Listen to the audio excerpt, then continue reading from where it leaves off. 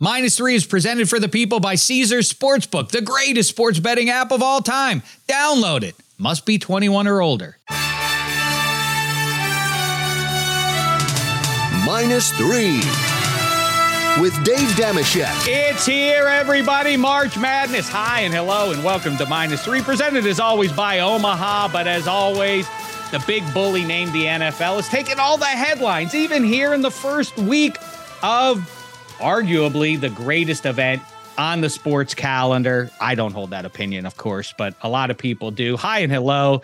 I hope you're all set. I hope your bracket is all set. I think I'm going to tweak and cross some T's and dot some I's on my bracket as we go along here with my two pals. First of all, Eddie Spaghetti feeling very good there behind the glass. That's because Darren Waller is now a new member of his New York Football Giants, and then sitting up on top of his manse looking out over show business. It's Kevin Hench. What's the poop, fella? How are you? I'm great. Listen, no better way to celebrate March Madness than with an awesome NFL Mr. Lister. Okay, you guys ready? I want to say this very quickly. Speaking of lists, because I want to get it out at the top. I'm a company man after all. Extra points, join Cousin Sal, Harry, and not Eddie Spaghetti, but Mikey Meatballs. Is that the trio that you'll find when you go to the Kimmel Comedy Club on Thursday? Get there early, but they're going to be there all day long, starting at 9 a.m. local time, all the way through every game, playing Race to 10. Do I have that all right, Eddie Spaghetti? Any details I've left out? That's correct. Half of the Sal and the D3, the AO crew will be there. Sal and Harry with Meatballs filming and recording. They will be doing all day long Race to 10 Tuesdays on Thursday and I believe Friday as well. So a lot of fun for arguably the two best days in sports if you really love college basketball. Even if you don't love it. I used to go out. I say it every year, and I'll remind you of it. I used to go out on Thursday when I was a suit and tie guy, cubicle job, sales gig, and all of that. I would take leave of the joint for 3 or 4 hours in the middle of the day, and I'd go throw it on, but good. And there was never a pang of guilt or anything else that I was sticking it to the man, making money and spending it on booze, watching student athletes play college basketball. I intend to do that again. The problem is the man is Cousin Sal, so I don't feel so good about sticking it to him, but he's going to be off in Vegas. Point is, I want to throw on a good drunk watching the first round of the playoffs. And anyway, Hench, go ahead. Give us your Mr. Lister here, and let's get into it. We got a lot of ground to cover here. All right. Here's the subject. Now we're gonna start with spaghetti because I think it's a little weighted towards old man and cast. So we'll let spaghetti get out of the gate, and then we'll go back and forth. There are 8 correct answers. I promise you, we will not run this category. Okay. 8 different running backs have led the Super Bowl in rushing 2 different times. On 2 separate occasions, these 8 players have been the leading rusher in the Super Bowl. We start with Eddie Spaghetti. Go. 2 different Super Bowls leading rusher. First, I come to mind has to be a Patriot. They're in all the Super Bowls. And who's the guy with, oh man, I'm running through all the different Patriots backs. Like the Dylans. You're starting off in the wrong place, I bet you. Right, Hench? Is that a good clue we can get right out of the game? Well, that's a good idea. He's not wrong. He's not wrong. Okay. But he's also trying to get one of the toughest names on the list.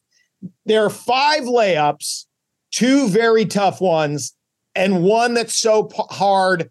That's why I made the list. When I encountered the impossible one, I was like, I got to see how many guys have done this. And now I have this awesome 8-person list that would have been great had Spaghetti not bumped his head on the first guess. Okay. Let's pretend. Let him start fresh. Okay. Wait, I didn't even throw a name out. I was just saying. That's true. You did not throw a name out. We generally take an answer in less than 7 minutes when we do Mr. Lister. So feel free to throw a name out and maybe come back to that. Okay. One last caveat. You said Super Bowl champ or just in the Super Bowl? In the Super Bowl. Okay. And that changes everything. in the Super Bowl. Yeah. Leading rusher twice. Well, because I was going through Super Bowl winning teams. I wasn't going through the losing teams. Well, there's a few of those on here too. Yeah, I'm sure. I will go.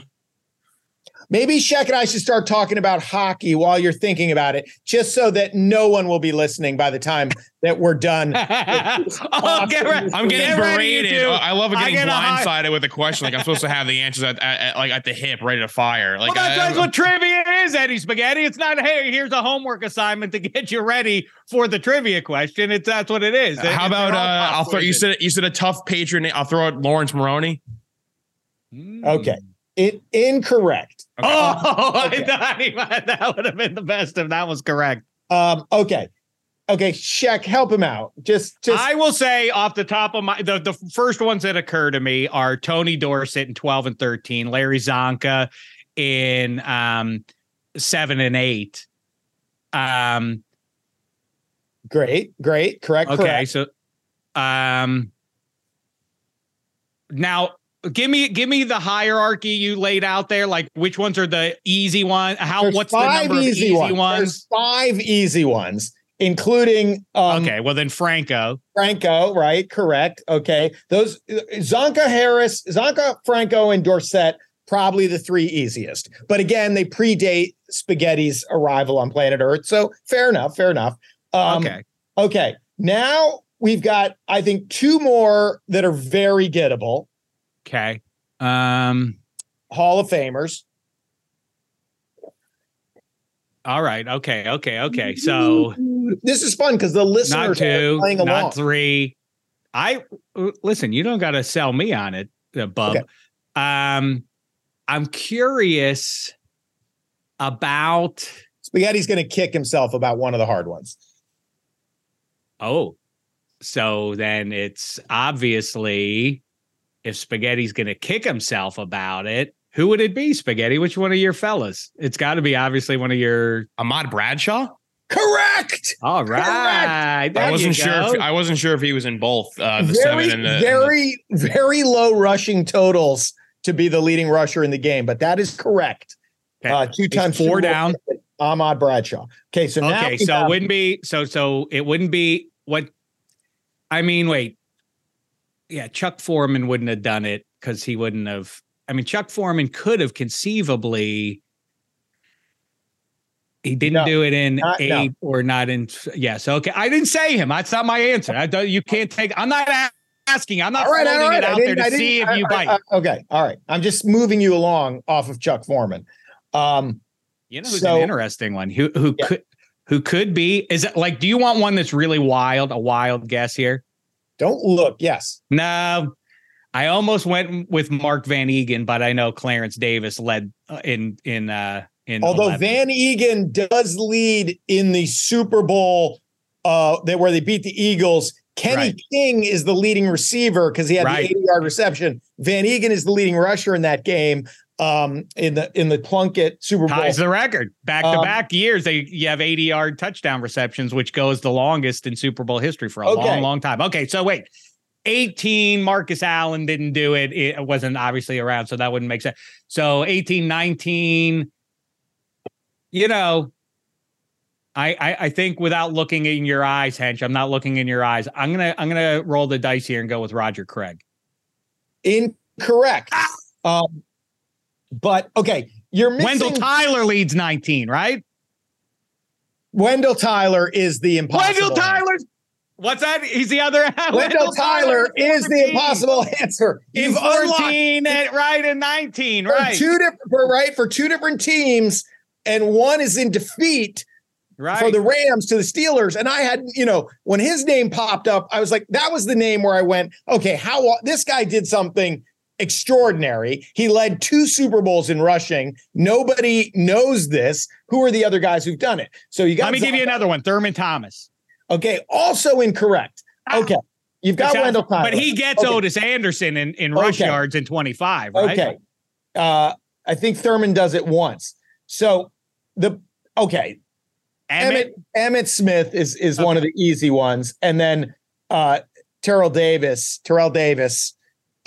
is also a Hall of Fame. That's a disgrace that I would miss Terrell Davis. Okay. Shame on you, David. And then the last guy is the Patriot, where Spaghetti started us off. Antoine Smith. Correct. What a list. Wendell Tyler. Unbelievable. If Lawrence Maroney ended up being correct, that would have been the best payoff of all. All right, good time. See, I love it. Don't you see? Mr. Lister is great fun, everybody. It's so all right. fun. Now let's get into it. We have various ways we can go here. Madness. I think we'll fold that into our best bets as we get on here. I do want to hear what you thought about the Oscars, Hench, but let's see, because maybe it'll encapsulate some of those things as we go along here. Let me squeeze in a quick break here. Building the perfect same game parlay can be time consuming, but with Quick Picks, the Caesars Sportsbook app does the work for you. Quick Picks are pre-built same game parlays that turn today's biggest headlines, storylines, and games into bets. They're quick and easy to use, and you can't miss them. They're right on the home screen of your Caesars Sportsbook app. Give them a try, and if you haven't downloaded the app yet, register using code OMAHAFULL, and then place your first bet. If you win, congrats. If you don't, you'll get your stake up to $1,250 back as a bet credit. If you have a gambling problem in Arizona, call 1-800-NEXT-STEP. Colorado, Wyoming, Kansas, affiliated with Kansas Crossing Casino, call 1-800-522-4700. Indiana, call 1-800-9-WITH-IT. Iowa, call 1-800-BETS-OFF. Louisiana, call 1-877-770-STOP. Licensed through Horseshoe, Bossier City, and Harris, New Orleans. Michigan, call 1-800-270-7117. Illinois, Maryland, New Jersey, Tennessee, Virginia, West Virginia, Pennsylvania, affiliated with Harris, Philadelphia. If you or someone you know has a gambling problem, crisis counseling and referral services can be accessed by calling 1-800-GAMBLER, which is 1-800-426-2537, or in West Virginia, visit 1-800-GAMBLER.net. New York, call 877-8-HOPENY or text HOPENY 467-369.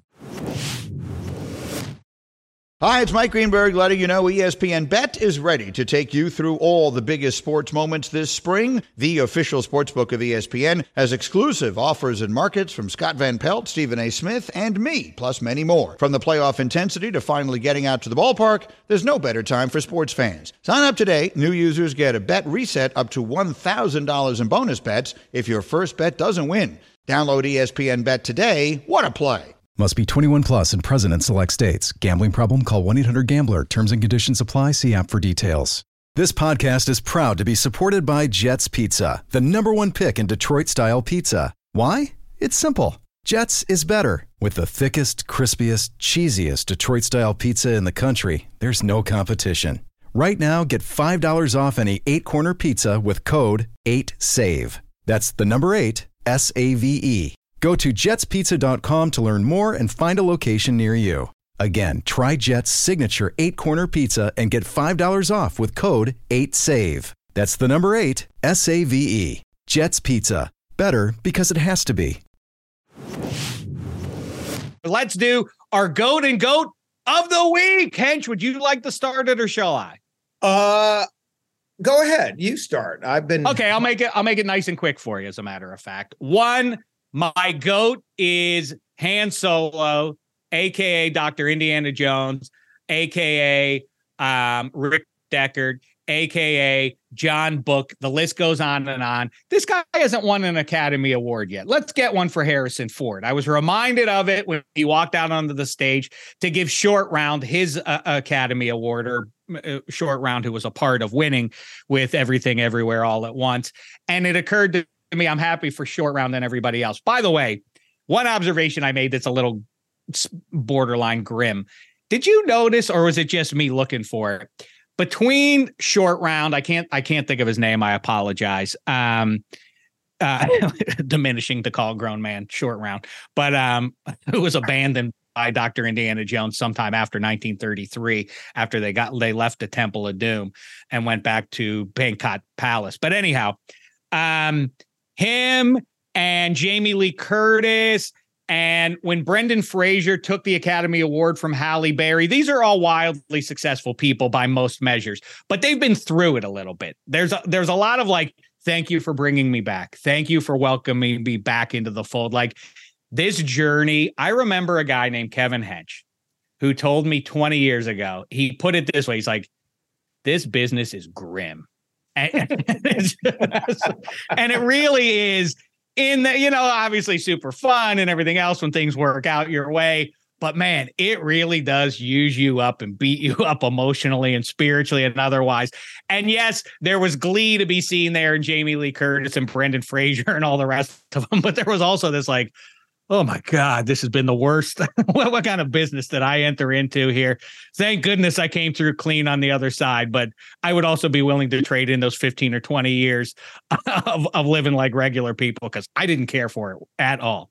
Anyway, let's do that. But all these other people are getting their Lifetime Achievement Awards. Let's go already. Han Solo is who's better in the history of movies? Who's more worthy of an Oscar than the guy who played the characters I just listed for you? Let's fix this before it's too late. That's my lament. Well, everybody's bummed about who wasn't in the in memoriam thing, which is crazy. Some of the people that were left out of it. If you look at the list and care about movies, you'll recognize all the faces and be like, they left out Paul Sorvino? What the hell? You want to be left out of that list unless you died.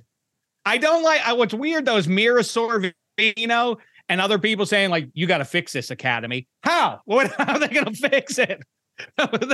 They did it already. I don't know if you heard, like they can't redo. I imagine Kimmel's not going to give up some valuable hours to redo the whole event there. But anyway, yes, let's give it to before people go. Let's honor them now before it's too late. Same thing goes with all the Hall of Fames and giving out jackets and busts. I like, you know what? It's time to honor him now. Now that he's gone, do it while he's still here. So let's take care of that. But so are you saying give him the Irving Thalberg Lifetime Achievement Award or I don't care. Indiana Jones part whatever is coming out. Give it to him for that. People have won Best Actor for lesser movies. I don't even have to see it. Fine. Just give it to him for whatever edition of Indiana Jones is. I've been thinking about this a lot because on my commute to the Fox lot, I'm on the CBS lot today, but I've been listening to the Smartless podcast, Will Arnett, Jason Bateman, Sean Hayes. And I'm like, we got to up our game. These guys are unbelievable. I mean, Arnett, I can't believe how smart and well-read and fast. And he does this thing where he chambers every syllable that the guest has said to rattle off callbacks through. He's just unbelievable. He walks on water, Will Arnett. Anyway, they interview Spielberg. If you're going to start with the Smartless podcast, instead of this Mr. Lister Joy Fest, you listen to the Spielberg episode. It's incredible, but Lawrence Moroney. He talks. You're not going to get Lawrence Moroney on the Smartless podcast. That's here, baby. We're Lawrence Moroney. So they interview Spielberg and Spielberg, like coming off of Jaws, what Spielberg really wanted to do was a James Bond movie. He wanted to direct a James Bond movie. And I don't know why Cubby Broccoli was like, no way, not that guy. You don't want Steven Spielberg to direct a Bond movie? That's right. I remember hearing about that. Wow. Right. Okay. You're a great judge of talent, Cubby Broccoli. So anyway, let someone else. So Spielberg's kind of bummed, like Cubby Broccoli won't let me direct a James Bond movie. I'm Steven Spielberg. So then George Lucas says, hey, I got something better than James Bond. I got something called Raiders of the Lost Ark. I got a character named Indiana Jones. So then Spielberg's like, wow, this is great. This harkens back to the movies I grew up on. And I was talking to somebody about, maybe it was you guys, about that experience of seeing Raiders in a theater and just being like, this is as much fun as you can have at the movies. So then Spielberg says to George Lucas, hey, you know who I think would be great as this character? The guy that you have playing Han Solo. And it is weird now. It's like, if Daniel Craig is James Bond, he can't also be Deadpool, right? I mean, it would never happen now. It's like Ryan Reynolds has to be Deadpool. So anyway, they're like, yeah, Harrison Ford's awesome. Let's have him be Han Solo and Indiana Jones. Could never happen again. And those two franchises just rise with the greatness of Harrison Ford. Anyway, I agree with you. Let's get that guy his statue. Yes. And by the way, I've told the story. David Feeney and I have covered it in detail on Days of Thunder in episodes past. But the exchange, look it up. I don't want to tell the whole story again, but look up the transcript, and it exists online, of George Lucas and Steven Spielberg talking about how Lucas sees the Dr. Jones character and his relationship with Marion, and George Lucas wants her to be 13 years old. Or when they had their affair when she was 13 years old, and Spielberg's like, well, George, you can't have our hero messing around with a preteen girl. It's like, yeah, but it gives them an edge. I mean, read this. It's crazy. It's insane. Okay. And then when you see the scene when they're in Nepal in the bar, listen to the dialogue when they see each other for the first time in however many years. And she's like, I was a child. He's like, you knew what you were doing. Like,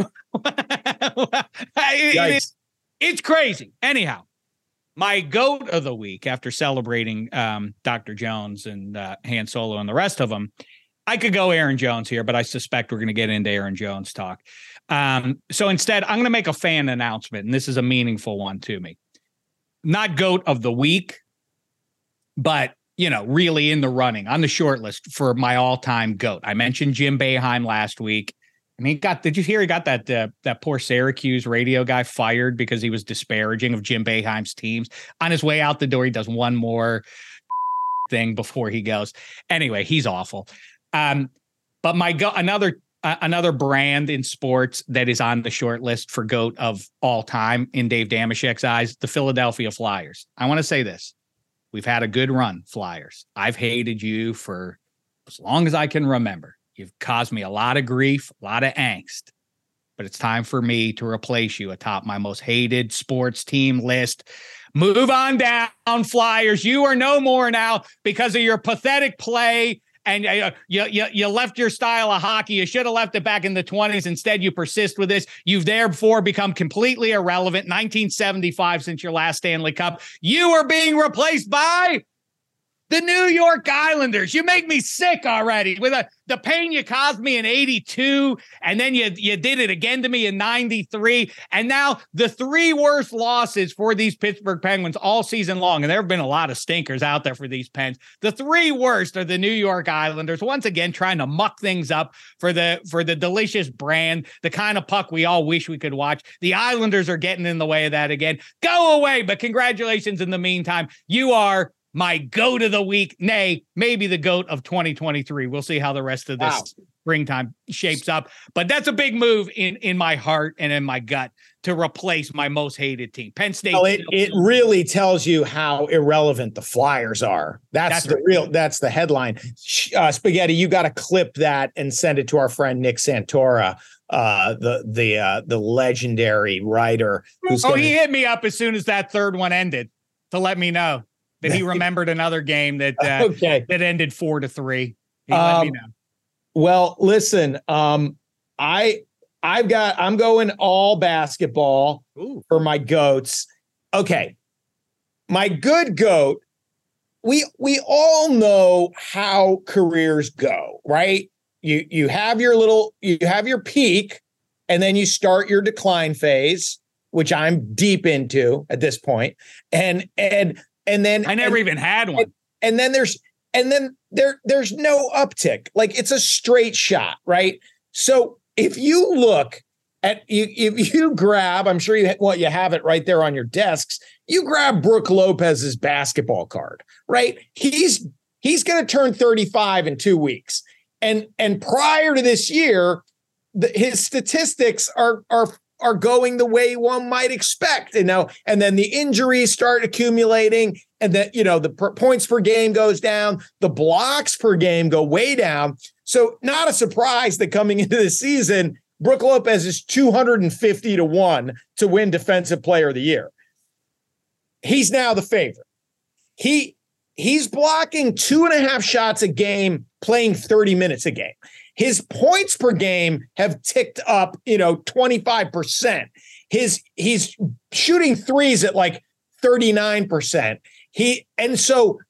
The Bucks are this juggernaut with arguably the most valuable player in the league, who doesn't have to do so much because there's a 7-1 giant doing all the stuff that Giannis would have to do if Brook Lopez wasn't there. In addition to doing all those dirty defensive rebounding things, helping Giannis out there. He's just burying 3-pointers. And so when I look at these NBA playoffs, and I've been watching the Bucks obviously low these last 6 weeks, it's like, who's going to beat them 4 times? No way. They are so deep. But Brook Lopez, the GOAT of the 35-year-old career uptick coming off an injury, bonkers, just bonkers. And if you look at this team, I'm pretty sure I got to have all these names correct. So you would have Julius Randle, Brandon Ingram,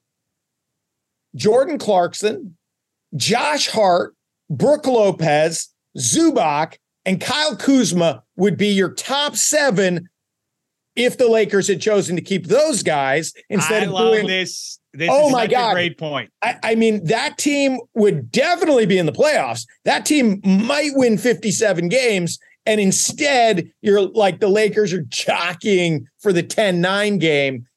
Anyway, I think, first of all, you made you brought up, you put the spotlight on him 3 months ago. So good for you for identifying the rise of Lopez early on in this season. So yes, 1, 2, I got to say, I think you're doing the Lou Holtz thing that he taught Eddie Spaghetti, and now Spaghetti has taught you this. Like, by announcing you think the Bucks can't lose 4 games in a series, you're basically saying you're giving yourself the coverage to say, like, well, the Celtics, they ran into it's like Eddie Spaghetti texting us on Sunday morning, like, well, the Rangers can't win this game against the Penguins. Like, come on, the Rangers can't beat the Penguins. Of course they could. And I was right.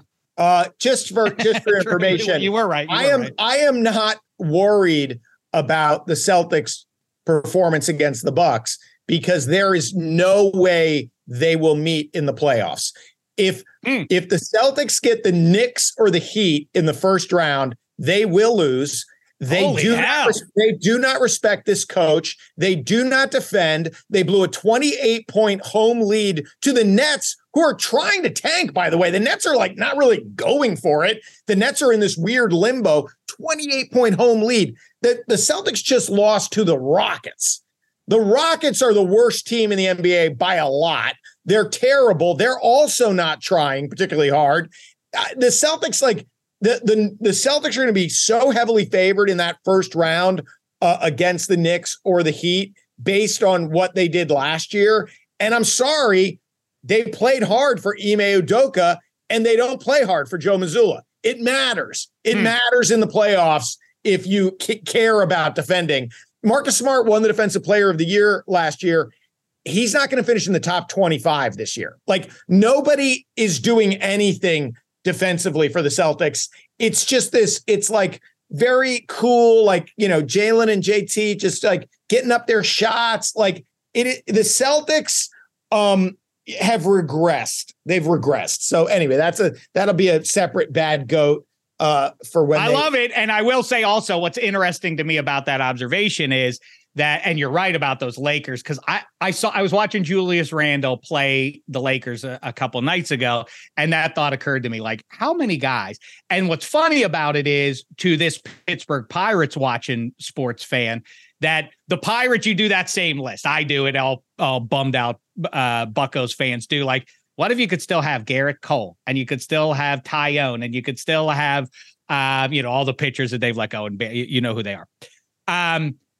They're at one end of the spectrum in terms of success over the last 25 years. Lakers have been wildly successful, but they've wound up in the same place, sort of, because of the pressure of being one of these classic brands that's always in the mix for a title. The Lakers, they got scutchy. They couldn't have their success indicated to them, like, okay, we're floundering by our own, and they made it way, way, way worse by not holding on to the talent that they themselves brought in. D'Angelo Russell is another guy.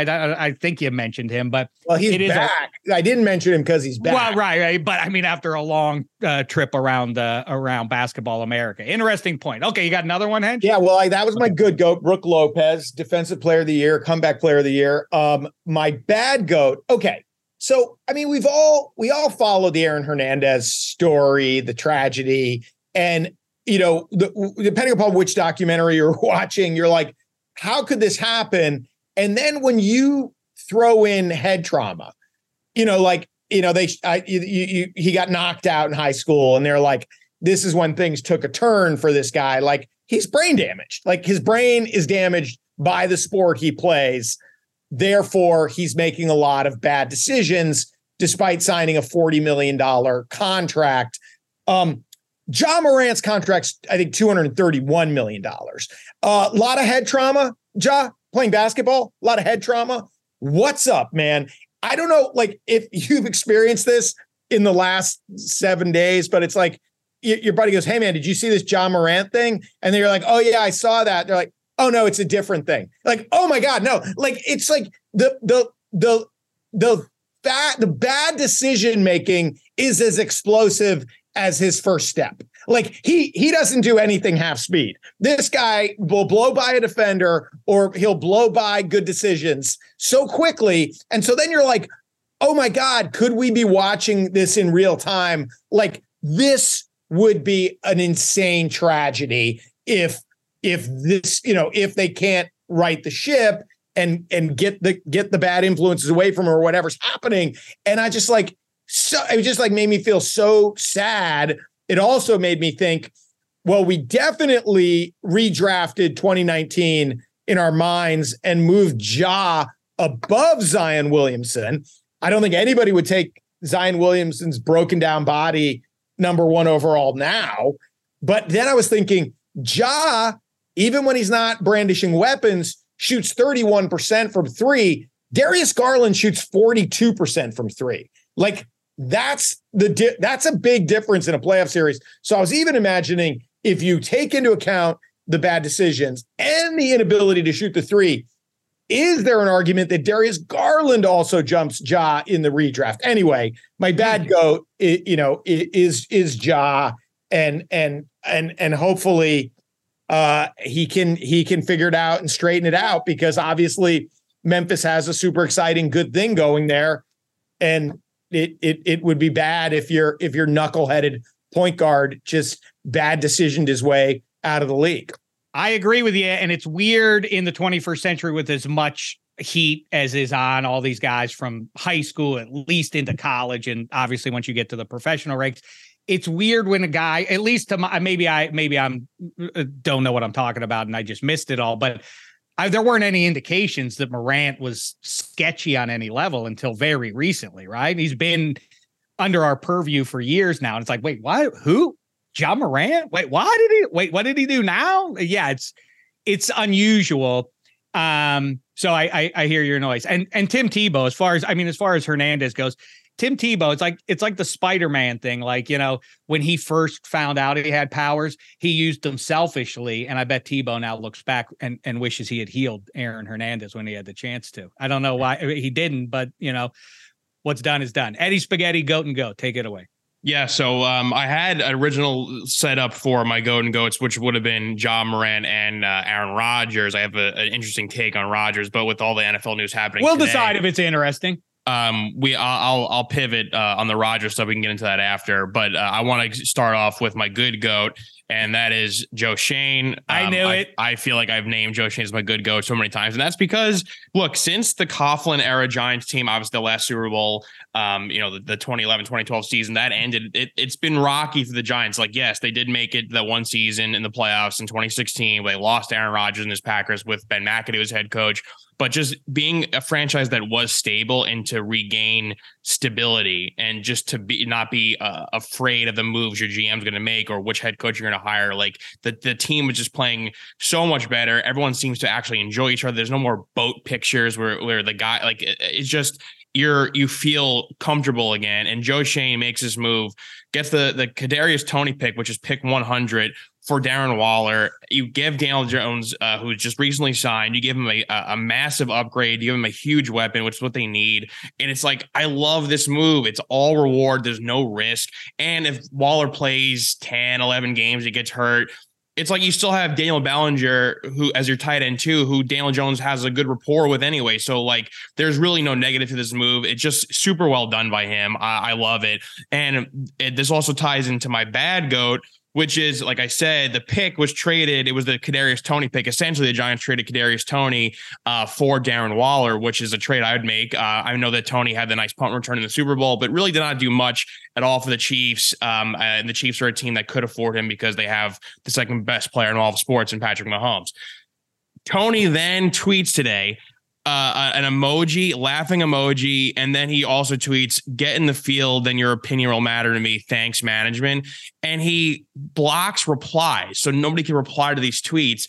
And I just don't get it with this guy. Like, the Giants drafted you at a team that needed a receiver. They needed somebody to catch the balls from Daniel Jones. It was not like they had 4 or 5 good receivers ahead of him. And it wasn't like they were a 3 or 4 win team. This was a playoff team. Now, obviously he lucked out and was traded to the Super Bowl champions with Patrick Mahomes, but Toney had all the opportunity in the world to be a really good star for the New York Giants, and he really just crapped the bed. And I don't get what he gets out of this kind of like constant cryptic tweets and taking shots at the Giants organization, which, like I just said before, once Dable and Shane arrived here, it has been nothing but stable. So I'm just kind of tired of this weird Kadarius Toney business, and I just don't think he's going to be a name in the NFL. And again, I know Darren Waller is 31 years old, and he has some, past issues and injury issues, but again, this is no risk in this move. And give me Darren Waller any day over Kadarius Toney, who's a malcontent and wants to just, ruin teams from the inside. Giants locker room is A+ right now. And Joe Shane, you get my good goat. Kadarius Toney, you get my bad goat. Stable, Dable, nice. that's like fine. It. I like it too. I like the addition too, especially when you have a quarterback who goes at the edge some, who will roll more often than not out of the pocket a little bit. And when you have Saquon going and you're forcing the edge defender to make a choice for that. Now, if you have a tight end who is athletic like that and work in the seam behind a linebacker, and then you're into the second level, that really, as they say, puts the defense in a bind. I do like that. I get some of the cynicism that he's 30 years old and that's a lot of bank, and his shelf life not be great. But listen, it's a nice move for the Giants. I love it. And better to have a player who's a recovering alcoholic than a player who makes you want to become an alcoholic, right? I mean, Kadarius Toney is the kind of guy that a coach is like, how long do I have to coach this guy? Why? So I think, and I also think, like, if the issue is injuries, right?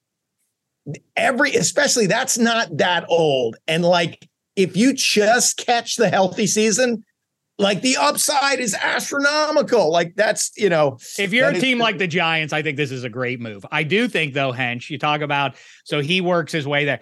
It does with all the movement. It is funny, there are teams that just don't engage a ton in free agency. Belichick did 2 years ago because he had all that loot and it didn't exactly go well. Jonnu Smith down in Atlanta now kind of proves that point a little bit.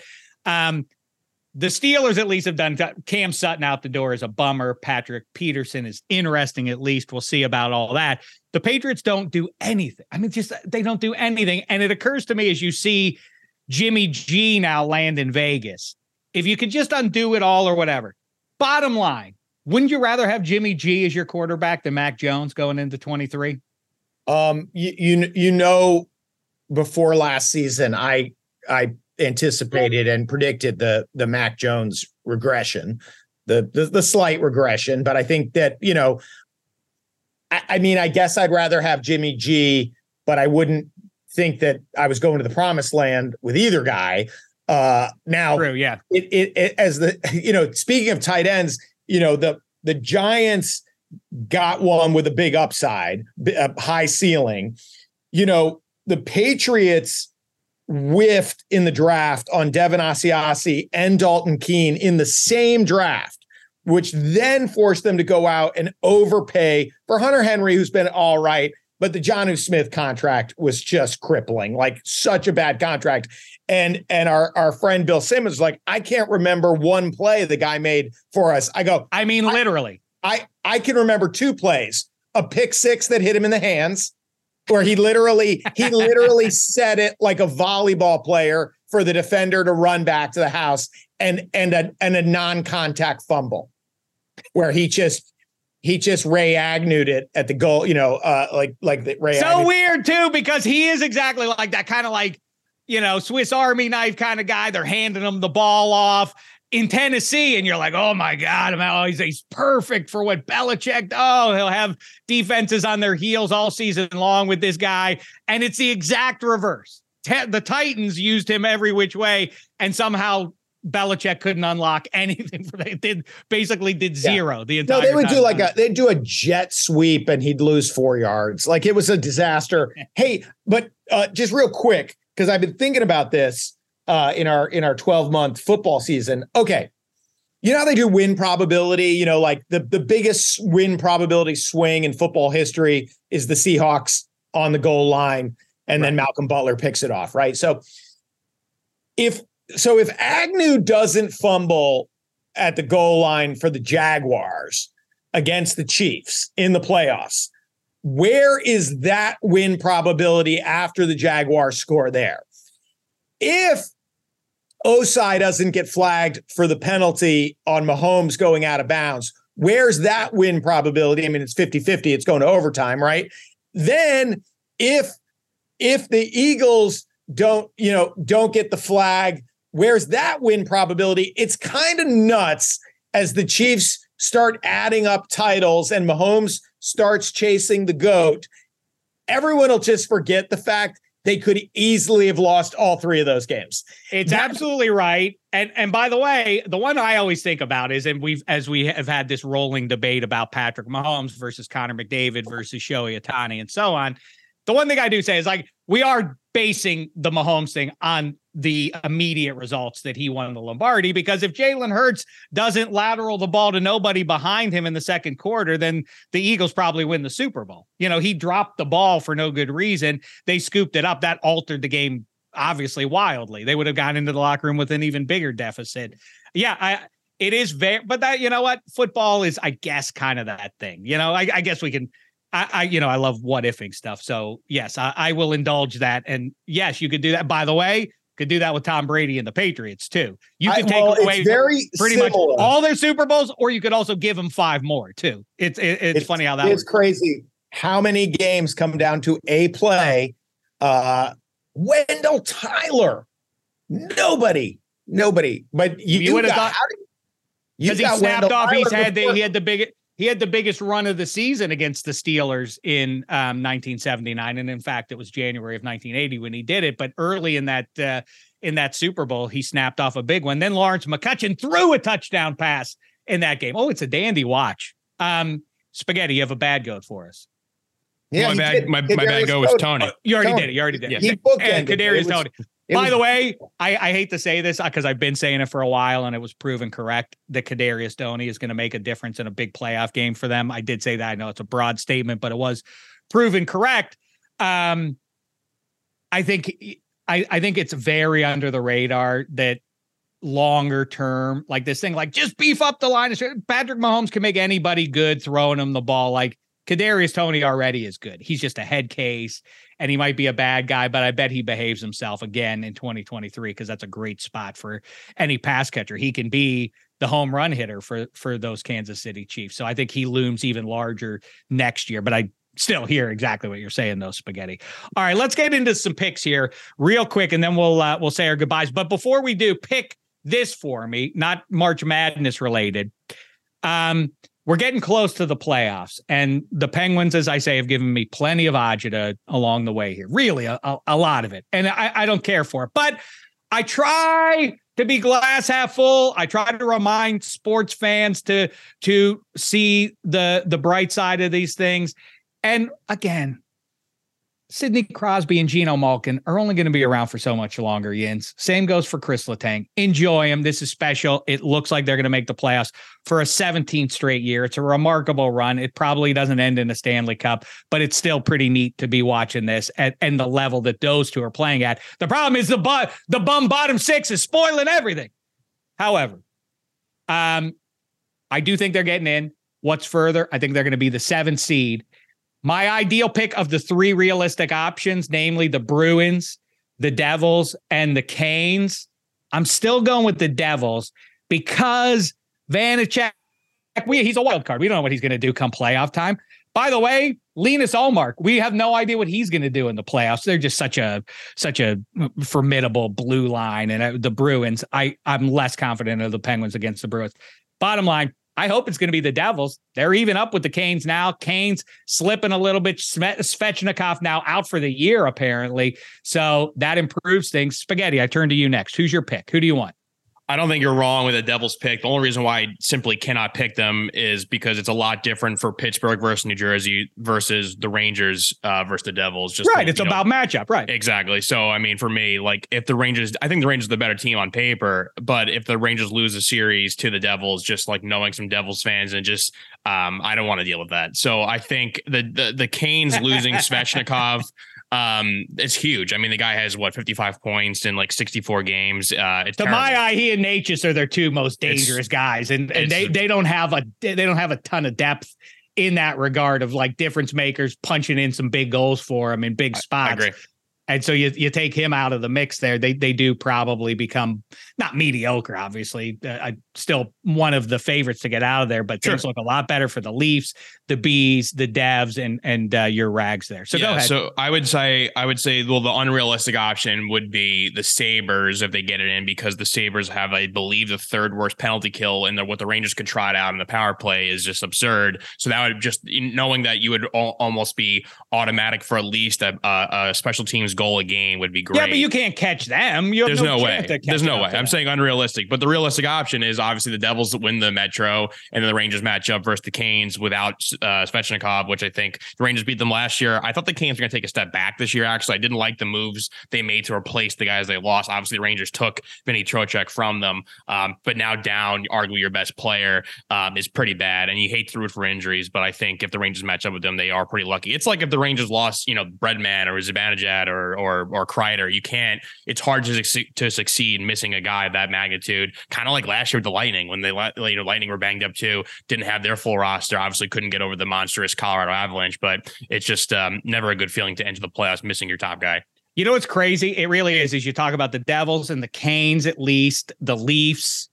I'll tell you, it's funny because the obsession in Pittsburgh is Tristan Jarry ain't good enough to get it done, and the injuries and everything else. He's almost is a better option than a lot of the goaltenders that the teams are going to throw out there come springtime this year. As I'm running through that, Hank, by the way, I know you don't want to acknowledge it, Spaghetti, but you could be catching the top team in the Patrick division. I have no interest in playing the Penguins. That's what you're talking about. You're not going to play you're not going to play the Penguins, but you could fall to the wild card. It's not inconceivable if the I know you don't. I know you can't see it, but it's possible that could happen. It's possible the Penguins don't make the playoffs too, which I still think is going to happen. Don't talk bad like that. That's not going to happen. Hench, how say you? Of the two choices, Penguins or Islanders. For the Bruins, I would rather play the Islanders. I do think the 87 and 71 might have a shock the world left in them for one round. And now a quick break. Another day is here, and you're ready for it. What to wear? Check. Breakfast, lunch, and dinner? Check. Planning for what's next and how to save for it? That's where Bank of America can help. For your financial to-dos, Bank of America has experts ready to help get you closer to your goals. Get started at one of our local financial centers or 24/7 in our mobile banking app. Find a location near you at bankofamerica.com/talktous. What would you like the power to do? Mobile banking requires downloading the app and is only available for select devices. Message and data rates may apply. Bank of America NA, member FDIC. When you need mealtime inspiration, it's worth shopping Kroger, where you'll find over 30,000 mouth-watering choices that excite your inner foodie. And no matter what tasty choice you make, you'll enjoy our everyday low prices, plus extra ways to save, like digital coupons worth over $600 each week. You can also save up to $1 off per gallon at the pump with fuel points. More savings and more inspiring flavors make shopping Kroger worth it every time. Kroger, fresh for everyone. Fuel restrictions apply.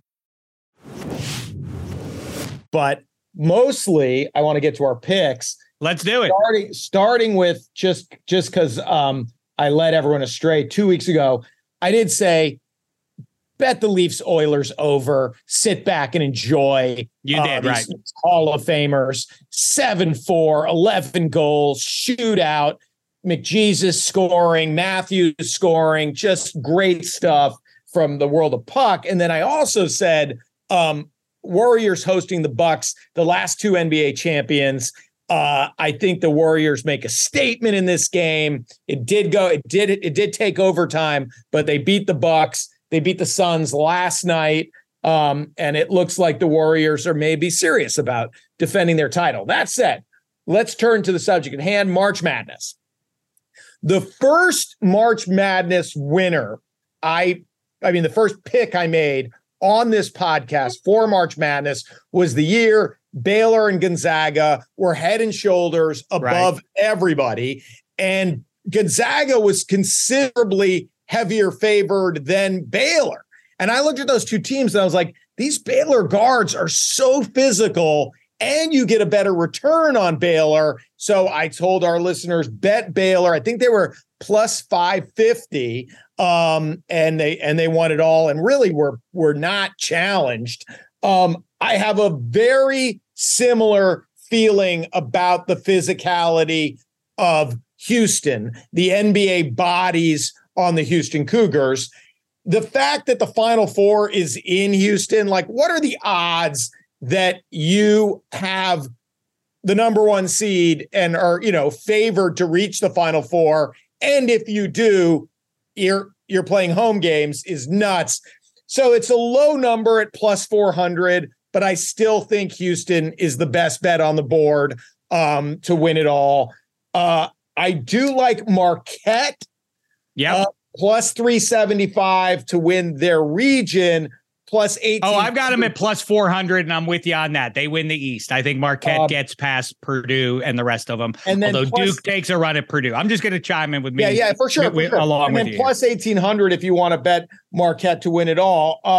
Then I do think, if you're going like, what's the number one seed that's going to fall? Like, it's not a tough region, but I gotta think as Alabama has, Alabama's been dealing with this subject and talking about it and not talking about it and what happened and what didn't happen.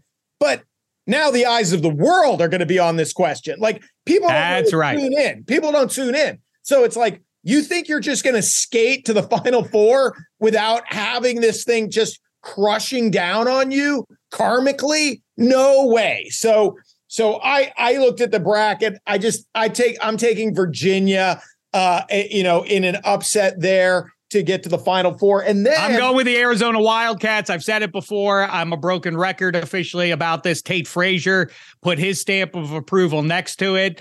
I think that this team has everything going for it. I guess a liability defensively. Like I say, I love Swiss Army knife kind of teams. I love a team that has a shooter who in those 40-minute games, when things start getting tight, you need a guy who hits some big threes for you in today's game. They're real nice up front. Cats plus 400 to get out of the South. And then my fourth team, I feel like Gonzaga has always suffered the curse of Spoelstra, right? Mm-hmm. So that you spend all year playing St. Mary's, but then you're a 1 seed expected to win the whole thing. Now, as a 3 seed, I like them with a little less pressure and a little less expectation to come out of that region. So I have Houston, Virginia, Marquette, and Gonzaga as my Final Four, with Houston winning the whole thing. I love it. A 1 seed always does get to the Final Four. I'm going to go with the reigning champions, KU, to do that, to get out of the West, what I consider to be the most rugged or one of the two most rugged regions out there. I say they get it done. The pretty juicy for a number 1 seed, plus 320 to survive this year's West region. And then I need your help here. I mean, listen, you fill out brackets. It's not at this point, I pull back the curtain. I don't jive you. I don't jive the man in the mirror either. Am I steeped in college basketball as I was 10 years ago, 20 years ago, when I knew it all at one point? It was way up there. At this point, with the one and dones and it overlapping with pro football and college football and hockey, I just am not deeply informed. So I'm a little bit more like most people filling out my brackets. It's okay. the bottom line for me is it's cool if I go with the Hoosiers and Pitt here, right? I mean, I'm allowed to do that. No one's going to resent me for doing that. To wit, I'm taking the Pitt Panthers. If it's not too late for you to get in on this one, it's a late tip there. Federico. He may not be out there. His teammates will be. That's enough for me. I say +2.5. The Pitt Panthers get by Mississippi State. They're going to get by Iowa State too and go to the Sweet 16. Why? Because I want it to happen. Chance if that happens, they could catch the Indiana Hoosiers on the other side.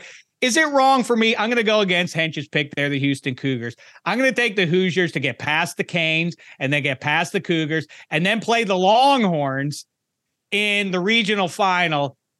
Texas will likely beat them up as they beat up everybody. I'm going to go with the Hoosiers. Is that cool? Are you going to call me a square for doing that? That's all right, isn't it? I was going to ask what you think of your Indiana hyphens. If they can make a deep run. Those are the two. I mean, they're deep. They're deep. They need, as I say, a perimeter scorer who's a little more consistent than what they've got going right now. But I mean, listen, to your point, like there are hundreds of names in this tournament. I have trouble remembering one last name. Don't give me 3 names to remember, guys. Come on, That's man. Right. Come on. Yes, Federico. That's great. That's what we need. More of that.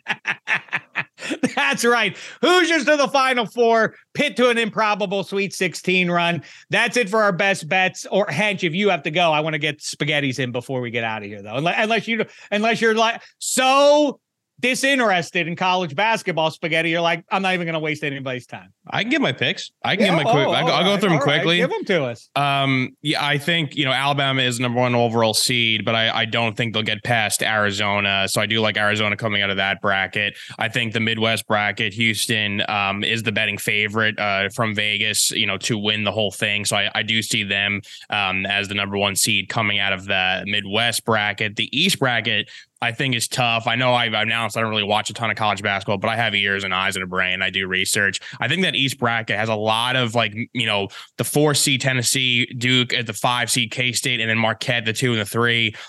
It's going to be tough for Purdue to get them out of that. So I actually I could see Duke winning that bracket, that side of the bracket. And I kind of could too, but I guess there's some evidence of the old guard coach leaving.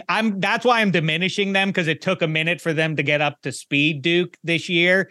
But there is some evidence in the 21st century that when you put in a new coach, player friendly and all of that maybe they will get a nice little bump. They're certainly talented. To boost that up, we all know, Tate Frazier was on our show and he was on AAO and he did pick Arizona, but he has Duke almost making out of that bracket, but losing to Marquette, and he's a Duke hater. So obviously Duke could go on a run here. And then the last part of the bracket, I do think that Kansas will win it again. I think they're the champion this year. I don't think they have many tough games outside of, I know with the Gonzaga is the curse is supposed to, but I do think they'll have a tough game eventually versus UCLA if they both make it that far. And then I guess Kansas just has to get by either, the UCLA, the Gonzaga, or whoever wins that lower part of the bracket. And I think they'll get that done. So I do like a Kansas and I guess Arizona making it out of there. I think Kansas will upend Houston. So I have the reverse of what Tate Frazier has, and I have Kansas beating Arizona in the final here. That's funny. I have Arizona beating Kansas in the final, so we're pretty close there.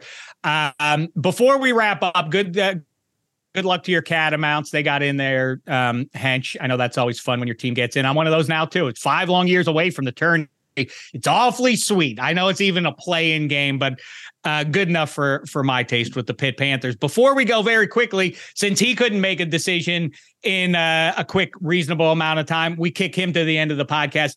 Last thoughts. I don't know what else there is to say about Aaron Rodgers at this point, except that he's a gigantic pain in the weirdo, now demanding all the bums who he didn't win with in Green Bay now, I guess, replace the viable young good receivers in the Jets. That's the only way that could work out. Needs Randall Cobb to move over there with him. Where Randall Cobb, you know about Garrett Wilson, right, man? Anyway, your thoughts, Hench? Any reaction to listen, another chapter? I've cited it on this podcast a million times. When Aaron Rodgers, the GM, starts talking, it's pretty funny because he clearly has learned virtually nothing about football on his way to the Hall of Fame. His big complaint The first go round with like, hey, management doesn't listen to me was Jordy Nelson. Management timed Jordy Nelson exactly right. His take should be, wow, you saved me Jordy Nelson's decline phase. That was well done. But he's got the opposite view of like, hey, I should carry around these decrepit receivers in their decline phase. I don't know. Maybe it's an ayahuasca thing or LSD. Maybe he just wants his guy to drop acid with. I don't like what I can't. Garrett Wilson is going to the Pro Bowl, man. That guy's unreal. He was good. It's almost like, it's like Aaron Rodgers should have said, like, just because you're a successful comedian, or what the Packers should have said, you're a successful comedian, but we're comedy writers. You understand? Just defer to us. Let us do this. Right? That's a great analogy. A relatable analogy. Totally relatable. All right. Great stuff. Good times. We've said it all, I think. And guess what? I suspect we're going to have plenty of time to talk about Aaron Rodgers all through this offseason. Who knows? Even by the end of this week, we may even have a decision from that weirdo about what team he's going to play for. Don't sleep on retirement. At this point, it's getting so weird. Who knows what he might do? All right. Great times, Hench. Good catching up with you. Enjoy the first. If you find a few hours free on Thursday and you want to throw it on real good watching basketball, you know who to call. Dave Damashek. That's who. All right. There goes Hench. There goes Eddie Spaghetti. Here goes Dave Damashek. Here comes tip-off, March Madness. Get your brackets in. We'll be back later in the week, actually. As you noticed, we had Hench early on so we could get his best bets for March Madness. We'll have somebody for you later in the week. Until then, for Eddie Spaghetti, Kevin Hench, and everybody at the Extra Points Network, reminder, go see the Race to 10 with Sal and Harry and Mikey Meatballs on Thursday. Comedy Kimmel Club in Las Vegas. If you're anywhere near there, best place to watch the tournament on the first day. And we'll be back later in the week to talk about all of it for you. Until then, thanks so much, sports fans. It's been a thin slice of heaven.